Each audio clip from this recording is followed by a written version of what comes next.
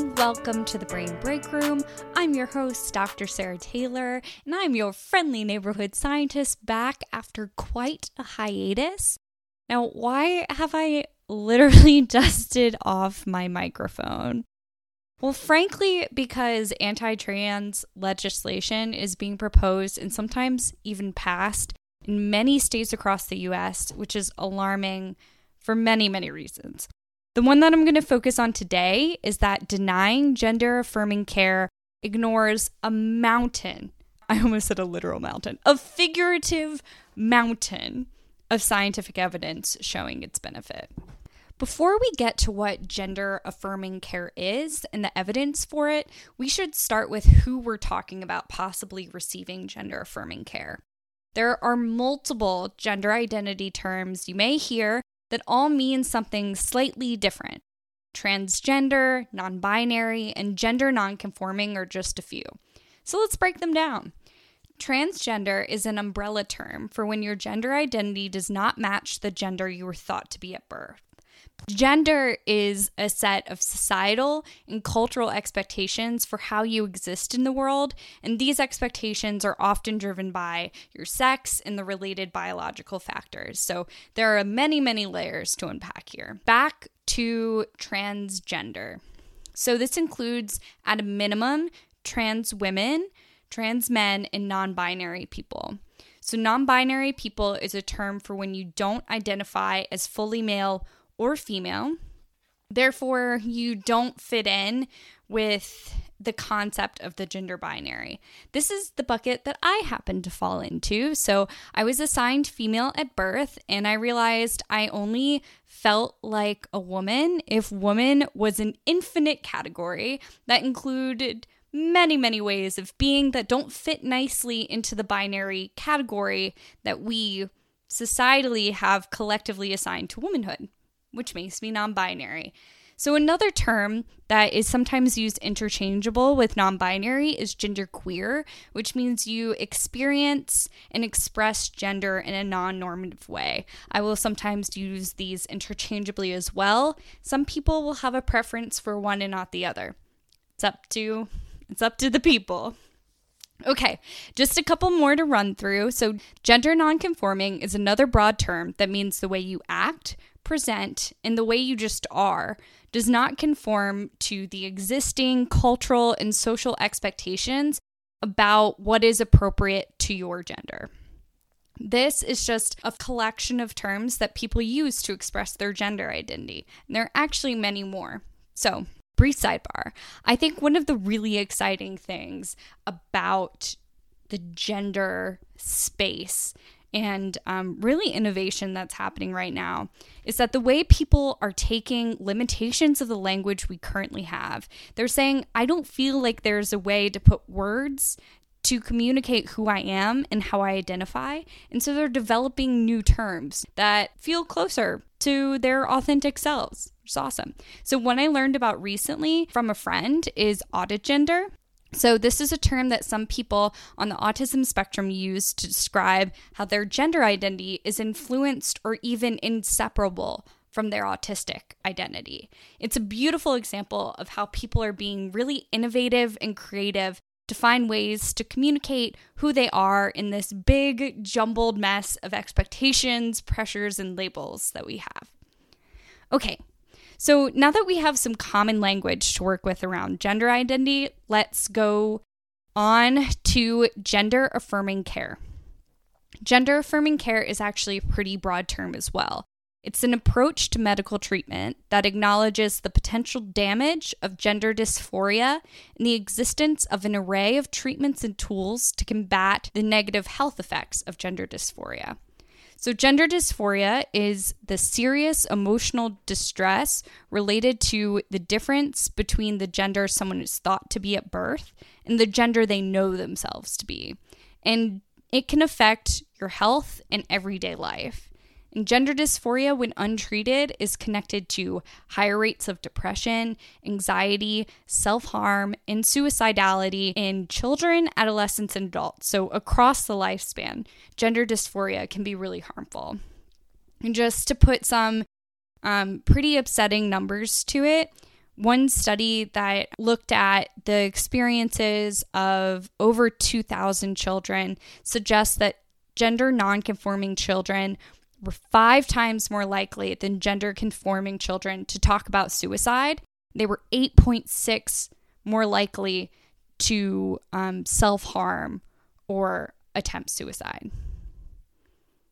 That's pretty astonishing. And there are all kinds of other stats out there as well. I don't want to harp on this too much, but those are the numbers. And one thought you might have, other than this is horrifying, is okay, but these higher rates could be related to other things, not gender dysphoria. Well, you and these scientists are on the same page because they controlled for all kinds of other factors like behavioral problems, bullying, other peer relationships to show that the negative health outcomes are related to gender dysphoria itself, not these other factors. And this is important because it means that while your health can worsen due to gender dysphoria, it can also improve if you address gender dysphoria. As the National Center for Transgender Equality puts it, quote, "Gender dysphoria can often be relieved by expressing one's gender in a way that the person is comfortable with. This is also known as gender affirming care." Okay, end of Sarah input parentheses. And back to the quote, "That can include dressing and grooming in a way that reflects who one knows they are, using a different name or pronoun, and for some, taking medical steps to physically change their bodies." And now, Sarah insertion again. I think this next part is super important. Quote, "All major medical organizations in the United States recognize that living according to one's gender identity is an effective, safe, and medically necessary treatment for many people that have gender dysphoria." Wowza. So one example of one of these medical organizations is the American Medical Association. It is a professional association and lobbying group of physicians and medical students that has over 270,000 members as of last year. It was founded in 1847 in Philadelphia, though it's now headquartered in Chicago. And its stated mission is to, quote, "promote the art and science of medicine and the betterment of public health," end quote. Well, we can get behind that. And we can also get behind the organization's latest stance. So it has repeatedly pointed to the evidence for the benefit of gender affirming care. So one of the American Medical Association, or AMA, one of their board members, Dr. Michael Suk, was quoted in a 2021 press release summing up their position, saying, quote, "The AMA opposes the dangerous intrusion of government into the practice of medicine and criminalization of healthcare decision-making. And gender-affirming care is medically necessary, evidence-based care that improves physical and mental health of transgender and gender diverse people." Whew. We're going to take a quick break and then we will be back. Spark plug! Yay, we're back with spark plugs, talking about things that really get me excited and motivated and inspired. So today's spark plug, I have 2 of them. They're both related to today's topic. So the first is that the Transgender Law Center is pretty amazing. It was founded in 2002. It is a trans-specific, trans-led organization, the largest in the U.S., and they do advocacy and also a bunch of litigation specifically geared towards freeing transgender people from discrimination. Their work is pretty amazing and has been inspiring as always, and especially lately. And then another group that has been, well, I don't know if it's a group. It's just an Instagram account that has bringing me a lot of transgender related news, stories, and joy is Them. THEM. That's it. So if you want updates on what's going on, if you are looking for some feel good related to the trans and non-binary community, this is it. Okay. That's the end of my spark plug. And we are back. So remember, I was talking about how the American Medical Association said that gender affirming care is medically necessary and evidence-based? Let's talk about some of the evidence. So the evidence itself is overwhelming. I'm just going to talk about a couple big studies. So one study of 100 transgender and non-binary people aged 13 to 20, so they're categorized as youths, found that receiving puberty blockers and or gender-affirming hormones led to 60% lower odds of depression and a whopping 73% lower odds of suicidality over a year. I just have to pause because that is such a big number. Also, interesting thing, there wasn't any relationship between these particular treatments and anxiety. They tested for it, didn't find anything. So this study also controlled for variables that they thought could affect the results. And I'm going to list the whole set of variables because I think it's really impressive and also really important that these studies are being done in a really rigorous and responsible way. So they controlled for self-reported gender, race and ethnicity, age, caregiver income, insurance type, ongoing mental health therapy, whether the participant felt like their gender identity was a source of tension between their parents and guardians, alcohol and drug use, and resilience. So even after controlling for all of those things, they still saw this huge benefit of gender-affirming care. I mean, 73% lower odds of suicidality, that is truly astonishing to me. And that is why people refer to gender-affirming care as potentially life-saving. They mean it literally. Another study that I'm going to talk about used survey data from the U.S. Transgender Survey that was collected in 2015. So this asked over, ready? Big number coming, 27,000 transgender adults across all 50 states and in D.C., U.S. territories, and U.S. military bases abroad. And they asked them about surgical and mental health experiences.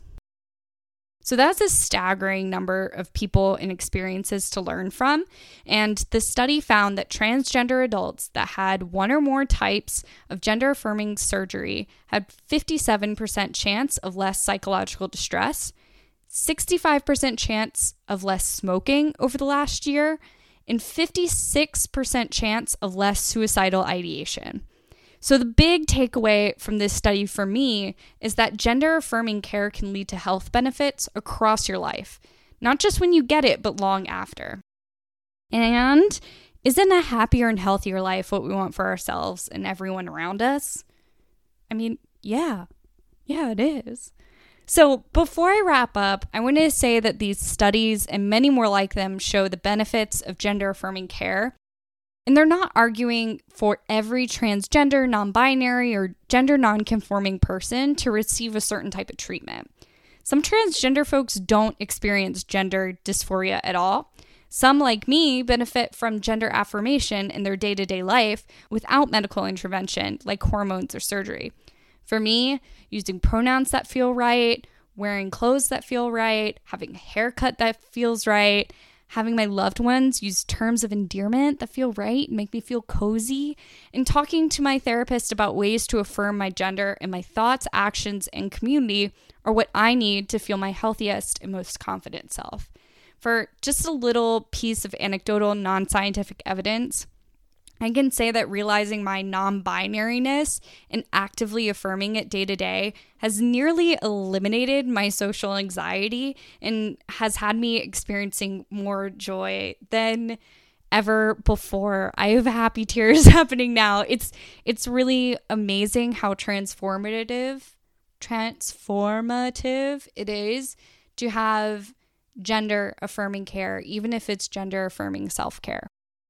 And with that, I will close the episode. Thank you so much for listening. This episode's topic is obviously very personal for me, and that you took the time to listen means a lot. And if you have someone in your life that is part of the trans community, send them a little extra love. If you don't have someone in your life directly or do and want to do more, there's so many ways to support trans and gender nonconforming people, whether it's local trans-led businesses, local, national, and international organizations and support groups, and more. And if you are a trans, non-binary, gender non-conforming human, hello, I love you. Let's take care of ourselves and each other however we can. Oh, man, that was a big one. Okay, thank you so much for listening. Again, resources are in the show notes. Everything I used today is linked. And with that, I hope I see you next time, whenever it is, back here in the Brain Break Room.